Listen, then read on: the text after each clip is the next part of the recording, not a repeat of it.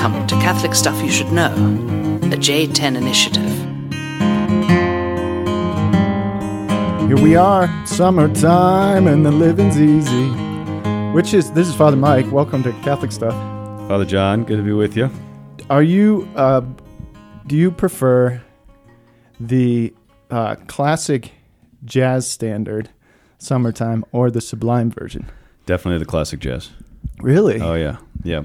And the living is easy. Yeah, you got the bro tank on this morning. I know, it's yard work day. Yard work day, yeah. And then I zoom over here, so I'm kind of short of breath. It's moving day. Yeah, we got a lot going on today, so good. Thanks for making time, closing it out here. Finals are done, and it's summertime. Here we go. I love this time. I'm guessing you are a Sublime. Yeah, I mean, I like them both, but yeah, I like Sublime. Is that John Coltrane? Who was the original know. Summertime? I think of like a woman's voice. I don't know. Oh, okay. You got to Google it. Go ask the Oracle, right? It's kind of creepy that way that everything is Googled. You know what's in right now? Downtown Denver? What's going on downtown? Walking barefoot. It's the trend this summer. I just passed a couple of people who are just going for a stroll and they're barefoot. Porgy and Bess. Oh, really? Whoever that is. That's the Summertime? Apparently. All right, the original. Ella Fitzgerald, also 1960. That's what I'm thinking of. 1968. Okay, there we go. That's what I'm thinking of. That's You're not thinking of DJ Jazzy Jeff and the Fresh Prince. Oh, man. Another everybody summertime loves version. Summertime. I know. How could you not? So wait, what's going on downtown? They're walking around barefoot. Barefoot. Yeah, that's the thing. I don't know how. I'd be worried about glass or needles downtown. Yeah, absolutely. I was doing the yard work this morning, and I had a chance to put my money where my mouth is with all this offer up your suffering. Okay. And it's the dog poo that the people walking their dogs by my house in the front yard don't pick up. Oh, man. You know? And then I'm trying to rake and everything. And I'm like going around the landmines. Father Mike has become the 1050 Pennsylvania house is the central command of the companions, and Father Mike is the landscaping mastermind behind it. You know, I don't want to throw them under the bus, but I will. It's been a chore in our house, rotating chore. Oh, really? With different guys who are assigned to this thing, and it hasn't been done in months. Yeah, well, I would just say I see you out there doing it the most. So. But I like it. Yeah. I do. I have to admit. And when I'm busy, I just can't do it. Yeah. But it really frustrates me because it's like our front yard looks like a frat house. Yeah. And I've wanted to clean it up. I hosted a barbecue with my family, and I was hoping, please don't come in the front door. Yeah. Please come in the back door, you know.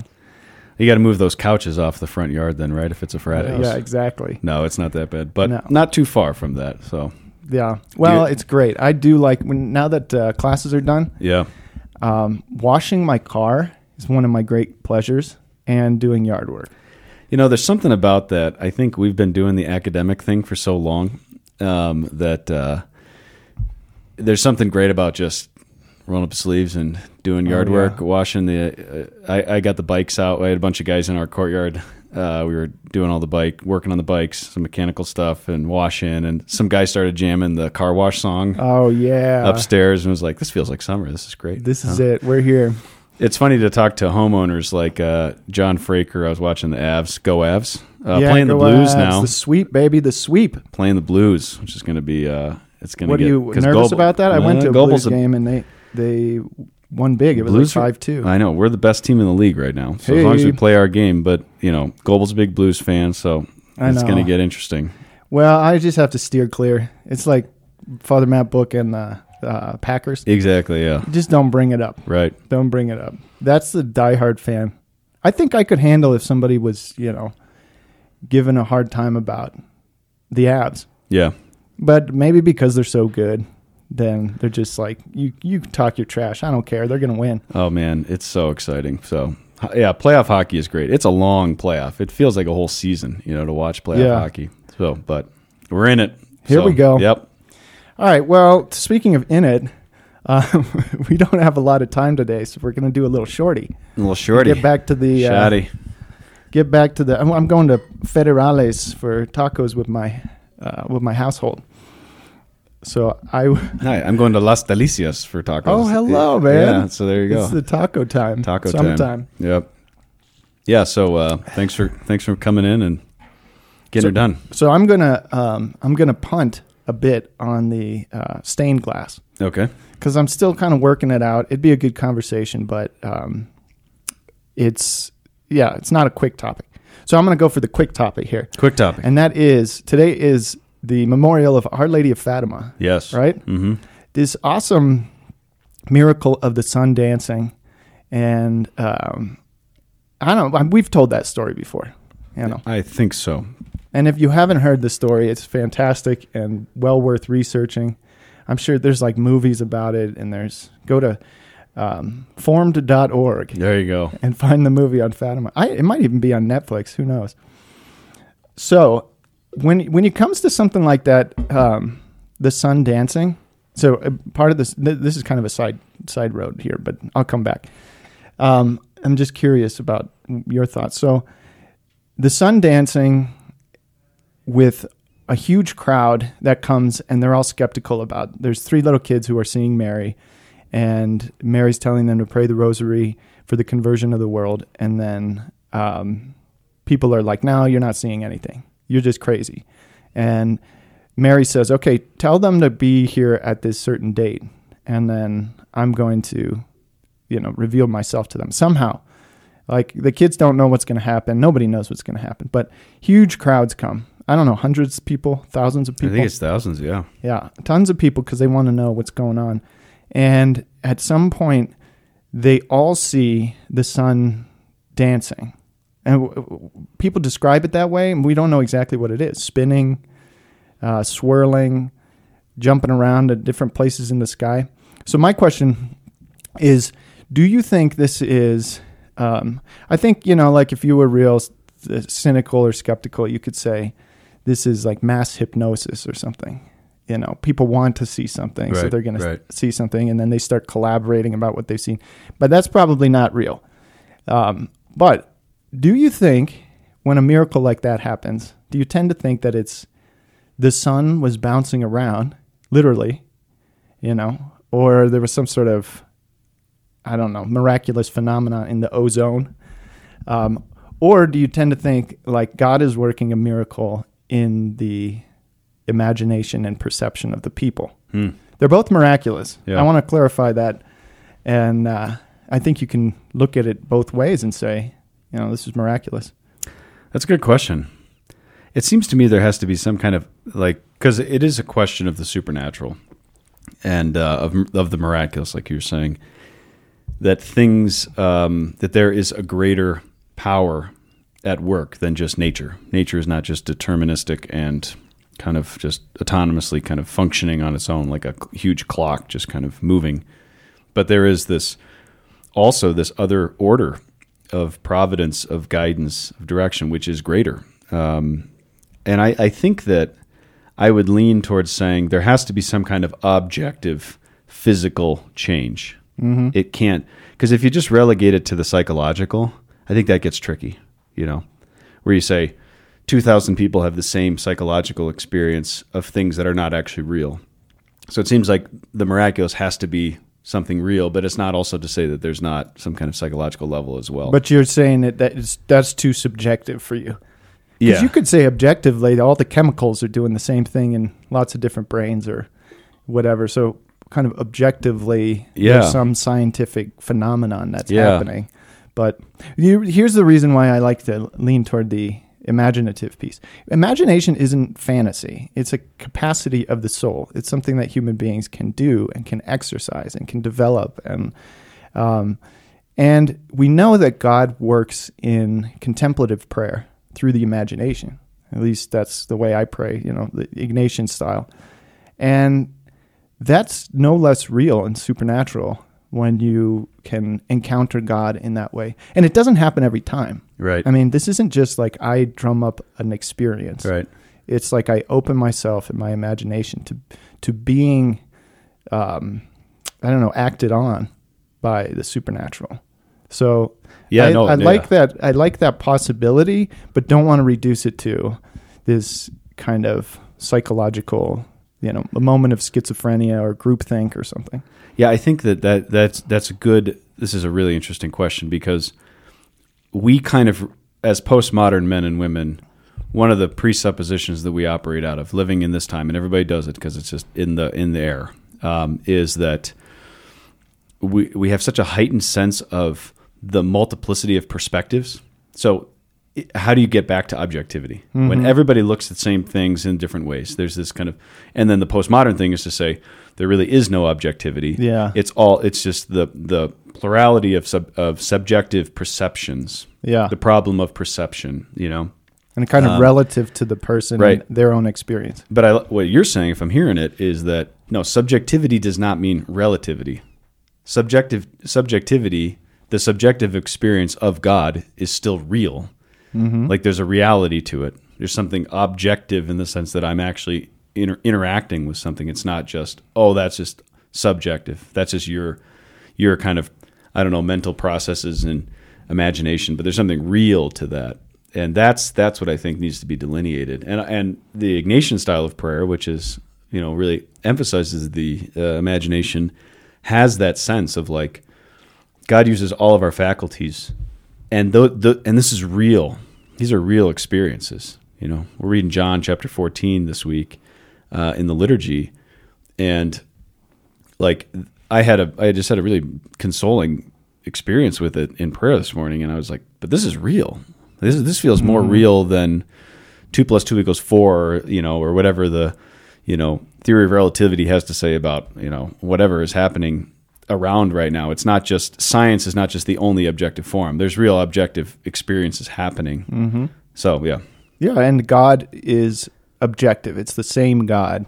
You're not inventing your own God, and everybody has their own, experience of grace. You could, I think it's remarkable that the experience was all the same. Yeah. They are experiencing something objectively, similar from all of these different people.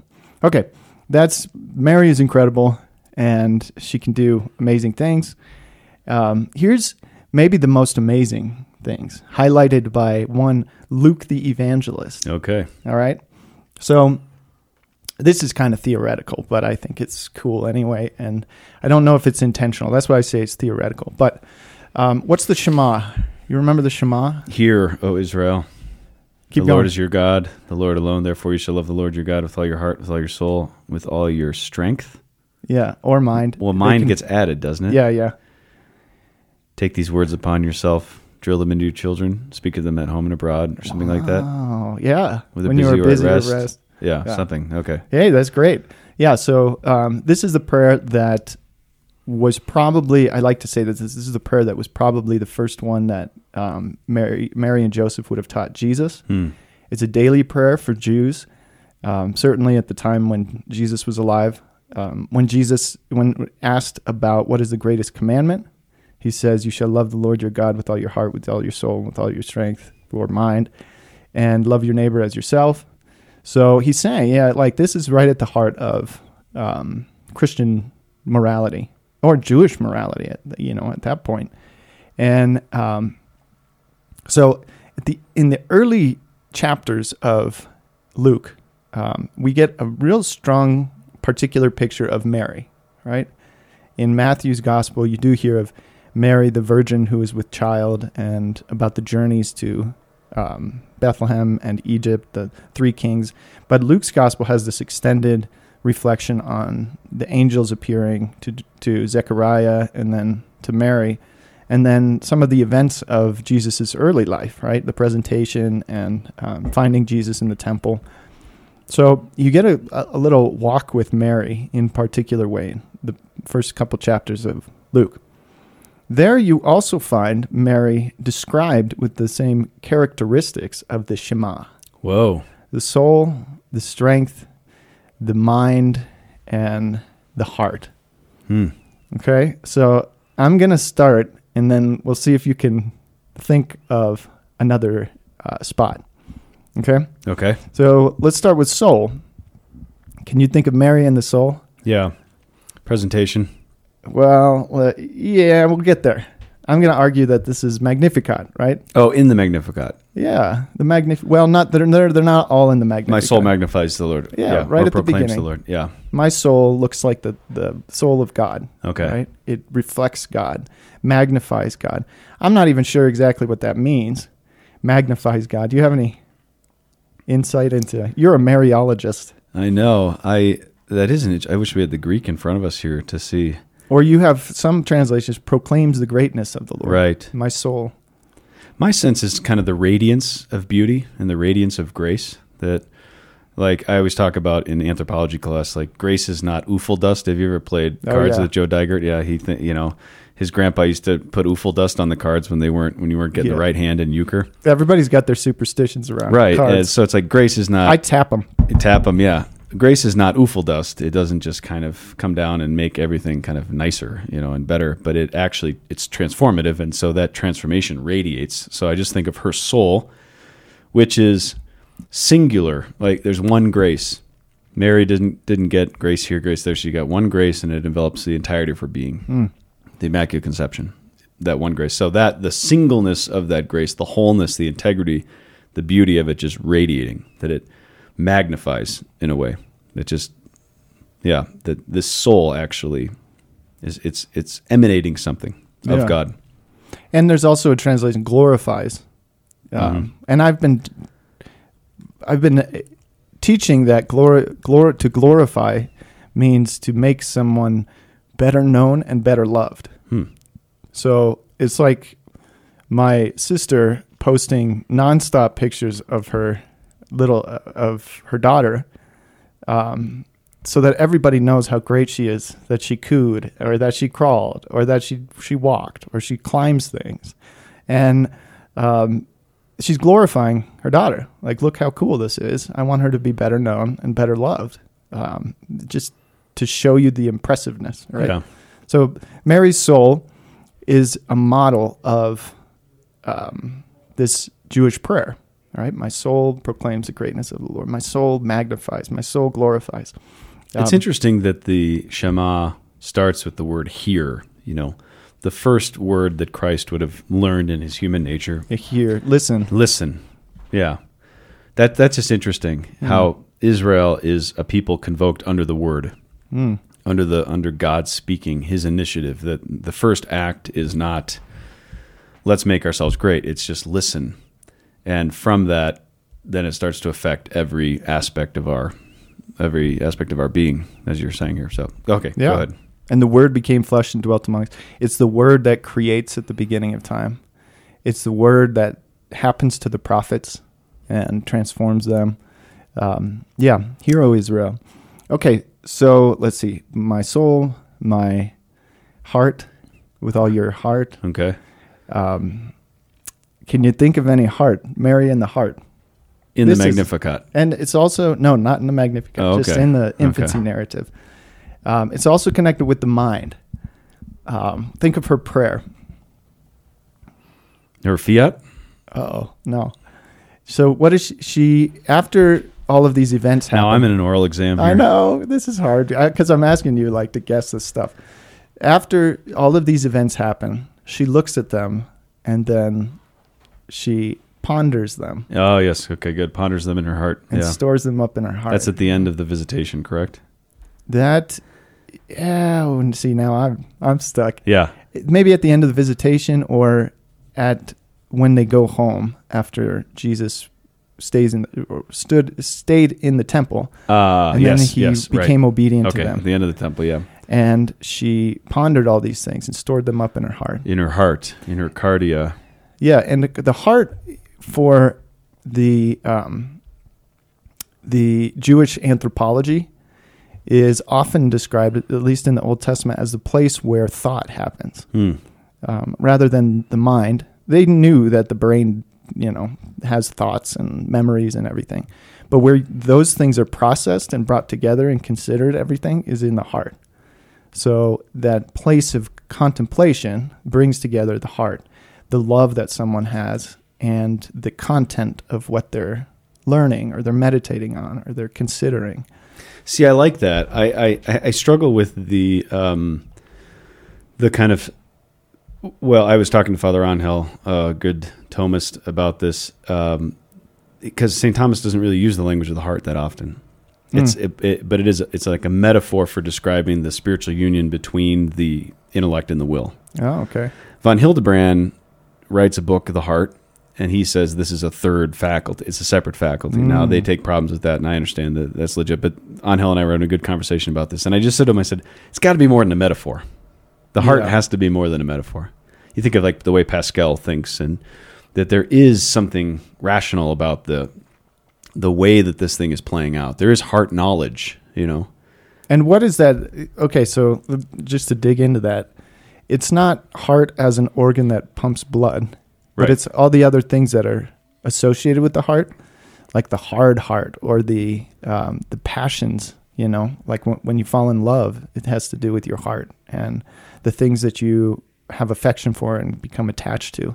And you know things differently. Like Father Ian Wintering, it just came into town as a priest of Phoenix who was ordained a year ago. He was one of my guys. And it was I took him out for breakfast, and it was so great to listen to him. He's teaching middle school theology, and he's like perfect for middle school. Super angsty and like, you know, just like he's just perfect. This is his first assignment now. Yeah. And he's with Will Schmidt up in Flagstaff. These are the companions are forming down in Phoenix. It's very exciting. They're doing awesome work. But the way he was talking about his experience as a father and as an educator, and it was like, but also talking about the truths themselves. It was like, because he's using things from class. He's using his notes from class, like, and he's teaching because he's had to make up this curriculum, but he knows it differently because he knows it. You know, it's interiorized in a way. It's hidden in the heart, and it's just so. Yeah, it's interesting. It's not just a bunch of feelings, which is not what St. Thomas is saying, but there is something about. Yeah, there's something really intellectual. I think about of the heart. phrase "take it to heart." Right. You know, like consider this or hold on to this wisdom or something. And I think it's very modern. It's not. This is not medieval. This is very modern to say the heart is just just kind of affectivity. It's just emotion. And then really where the work happens, what makes you human is just the rational, I wrote my philosophy thesis on this of like nous, a way the intellect knows things. We could call it intuition. That's more of like what we would call the knowledge of the heart, the spiritual center. So anyways, just to say, yeah, I like that. It does feel a little cold when you like what makes for a human soul and what makes us more than the common animal. Yeah. Is the intellect, so the ability to know, and then the will, the ability to choose. It's like there's more. Something's and I like the heart. Kind of adding to that. Yeah, pondering all these things in our heart. That's not just like Mary sitting there being like, good feels, good vibes. Yeah, right. Yeah, so. No offense to Father Angel. I don't want to get in trouble with our vicar for clergy. All right, so there's one more heart, and it's associated with strength. So you shall love the Lord your God with all your heart, your soul, your strength, and your mind. Sometimes, okay. So heart and strength, that comes during the presentation, where you were going with the presentation. Right. I guess that is, that's heart. And a sword will pierce your heart. Simeon is talking about this little Jesus and how he's destined for the rise and the fall of many.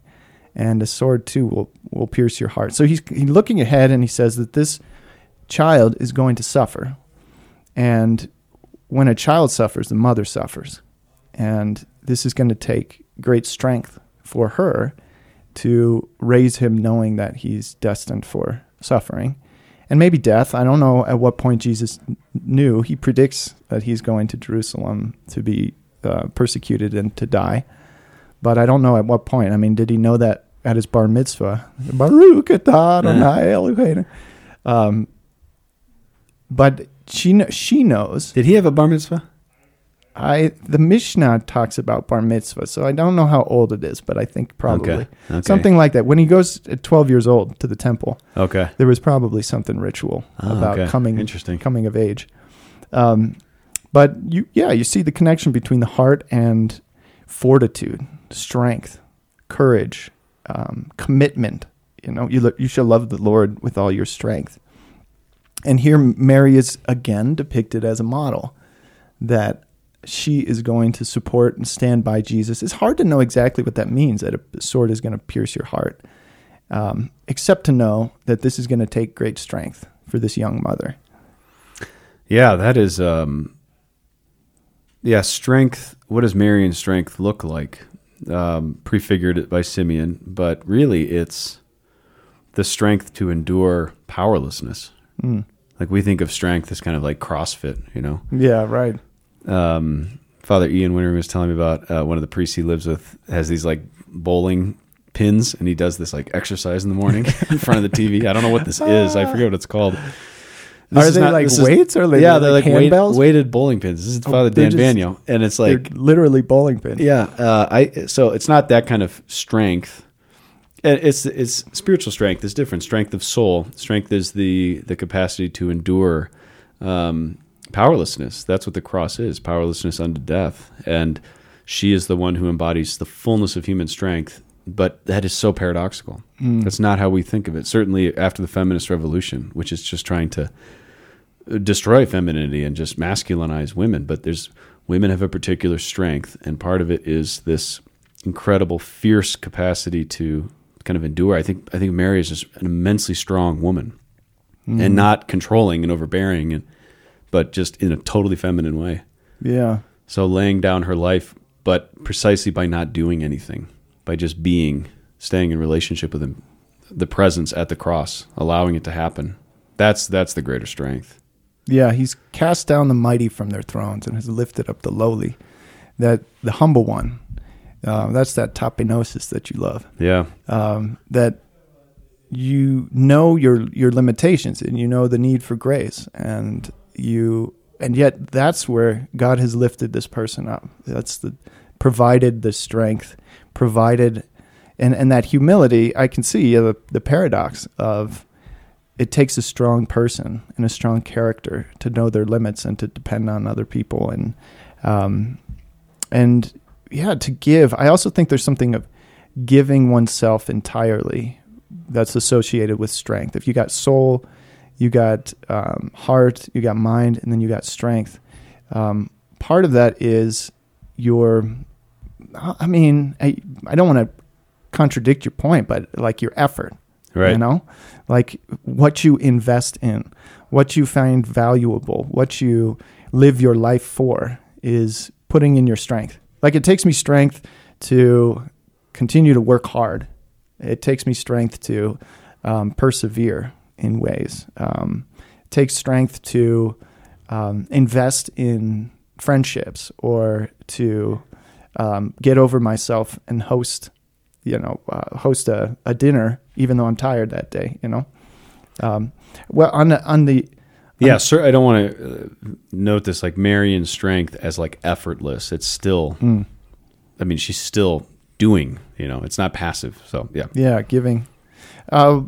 It's not that muscular thing. I went over to your house thinking that the podcast was over there this morning, and Stephen, the seminarian, he says, "Oh, you look like a boy," because I'm wearing this tank top, and I got no muscle. I got I got my shades on. Stephen Natong is from Myanmar. He's hilarious. Oh, That's man. so funny. You look like a boy. It was humbling but true. That's so funny. All right, so that's it. What about mind? Am I wrong to say that mind is not in the Shema in the Old Testament? But because I just remember reading it in the Greek, and they bold the Old Testament quotations, but that part, when Jesus says it, dianoia, right? Is that right? Yeah, I think that's right. That there's the mind added there, and I don't know if that's another word to describe these other characteristics or faculties, or if that was part of the prayer when Jesus was praying it. It's hard to know exactly what that meant. Yeah, that's or if that now you got this mix of Greek culture with Jewish culture, and now this prayer sort of changes and adapts with their own anthropology. Yeah, that is their understanding of human beings. That's what anthropology, right? Right. Interesting. I think also the Shema. Maybe this answers the question of the mind, kind of like a secondary way. The Shema here, it seems to me, is fulfilled perfectly by Mary in her fiat. Be it done. So the fiat is the completion of the Shema, where she totally hears. There's a moment of like totality, of completeness, where one person with one grace makes one subjective human act that receives the entirety of what God is doing, draws the whole Old Testament, which is under the Shema. The one command is fulfilled, and by that God is born. The incarnation happens. So there's something about like the fiat really does kind of is the answer to the Shema. So you're thinking about Mary teaching Jesus the Shema, but also in her own subjectivity is living out the fiat. She's answering it, because the fiat is not just one thing. The way I teach it is it's kind of like one grace, one singular grace, the Immaculate Conception, objectively given as a gift, and then one fiat, one act and this envelops the entirety of her life, the fiat and the grace. There's a singularness to it, and it fulfills the Old Testament. It like defines her life, but or more like it has to be lived. Every day you got to make your fiat, or every moment she makes the fiat. Yeah. She says, "Be it done unto me according to thy word." Right. So we glimpse that kind of. It's like an insight into what her soul is always doing. She's always fiating, so to speak. Yeah. But we see that, and then we're like, oh, that's it. That's why we call that the Catholic act. That's the archetypal moment. And this is the whole structure of the Christian life is built on that interplay between the command, Shema, which is in the Old Testament, and Christ. Again, like he's the one who fulfills it in the Father, but his created counterpart, his new Eve, is doing it in her fiat as well. And she's teaching us how to do it as created persons. So Augustine says that Mary conceived first in mind and then in body. So prius in mentis. So this whole idea of the mind, again, as you're saying, kind of Hellenism and the development of the notion that the mind, just a kind of an ennobling of that, or a deepening of that in the Semitic world. In some ways that does happen. That's kind of culminated in the fiat as well, that Mary does something with her mind first and then with her body. So I love it. This is Catholic Stuff You Should Know, or Catholic People You Should Know. The greatest Catholic of all of history. The greatest Catholic. Here she is. Yeah. I just think this is so important to reflect on. Like, Christianity is no longer self-evident in the postmodern world. I was talking to Father Ian about this, who's teaching these middle schoolers, and the Gen Z, it's very concerning, but then Jesus also says, don't worry about anything, as you said in the gospel today, John chapter 14. Have faith, but also we got to get back to the real foundations. If things are not self-evident anymore, we can't presume that people understand the kind of pattern and the logic of Christian existence. And we got to look to Mary to really model that, so that we can say, this is exactly how we respond to the Shema, is that somehow this has to be embodied. And it's not some kind of activistic thing where it's like, all right, I'm going to love the Lord with all my strength today. Yeah. Get those pins up and start doing, working out spiritually. It's like, no, it begins in Mary's fiat.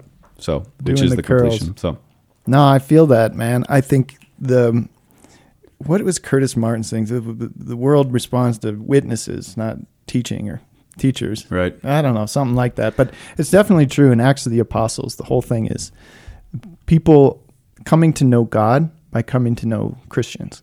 And I guess my worry about that is I don't want to lay on this Catholic guilt of, so go be better,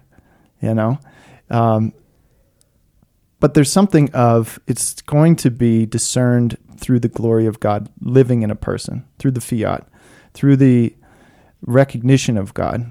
When people have gotten tired of the same tropes, the same slogans, the same teaching of the Catholic Church, the Christianity, even though it's true, there was all kinds of scaffolding to make sense of these things that has fallen. And we're at a place now where to rebuild it, it's more of like through the lives of witnesses to Christ. I know that God is alive. And people can have all kinds of doubts, but they'll be compelled by the conviction of people who say, you seem intelligent enough. Why would you believe that God is alive and working in life and in your own life, Yeah, moralism is not the answer. The go do better, this can't be the message. It really has to be, how do you receive the circumstances of your life as providential? That's a fiat. That's an act of assent, of choosing to say yes, because that's all it is a yes. But it begins with a hearing and a listening and a reception, instead of kind of going out and saying, this is what it's going to look like. This is what the Christian life's going to look like. This is what my family's going to look like. This is what my seminary, the companions are going to look like, which is our temptation as fallen persons. So, all right, what do you got for shout outs? Oh man, shout outs. I said this was going to be a shorty, but hey, that's all right. It is a We're little good. bit. We're good. Well, just talking to these Phoenix guys, I don't know if any of them listen, but the Companions of Christ are in Phoenix. They're getting going, and there's a bunch of them. Yeah. And it's super exciting. So I want to shout out the Northern Fathers. Father Will Schmidt and Father Matt Lowry have a podcast. They're up in Flagstaff. Father Will and Father Ian and Father Keith Kenny are the three guys who really discern this and are getting it going. And then there's a bunch of other guys kind of really interested, jumping on board, making sacrifices to kind of see what the Lord is doing. So shout out to all the Phoenix boys, the Companions, South. We're proud of you guys, and we're praying for you. We bless you. That's a great gift to the priests of Phoenix and to the Church of Phoenix and to Christ. And Father Will Schmidt was on the podcast at one point. So dig into the archive and find one on music. And there you go. On sacred music. Yeah. All right, I want to shout out Deet. My brother-in-law, David Tucker, who is the captain of the ship. He literally he's an engineer on a tugboat and is the head engineer. He knows everything about the mechanics and the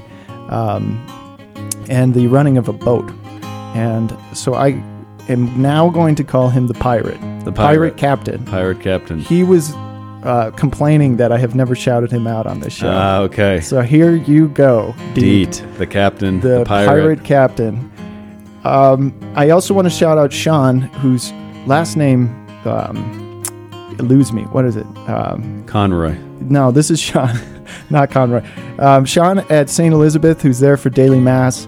He's one of the few and the strong, and he gave me basically a bucket of Sour Patch Kids for the summer. This big bag, and it's going to last me 3 years. Yeah. I mean, I love those things, but it's also like a lot. So, thank you, Sean. You're awesome. God bless you and your family. And then if anybody wants to send me stuff, I got enough Sour Patch Kids. Send me your homemade art.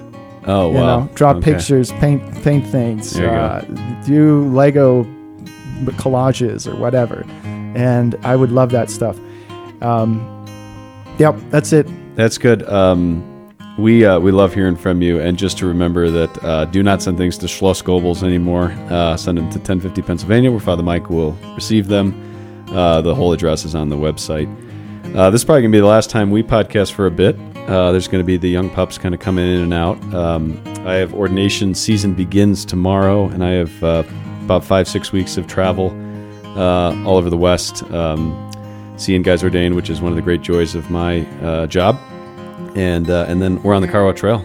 And Jake and I were saying maybe we should record one because we're going to be together on the trail. So Father John is going to hike the Colorado Trail 30 days from southern Colorado, almost to the border, all the way to Denver. We're going to start in Denver and end in Durango. Oh, okay. Yeah. It's a glorious thing. It's going to be wonderfully contemplative, I think. I'm jealous. I got to work at the cathedral, but I will join you for a few days. We got a lot of guys coming, and a lot of this is just to get young priests, seminarians, and then young guys thinking about priesthood, or not thinking about priesthood, but maybe they will, just to gather on the trail, suffering together, sharing life, and so keep us in your prayers. All right, Pilgrim. God bless you all. Our Lady of Fatima, pray for us. Amen.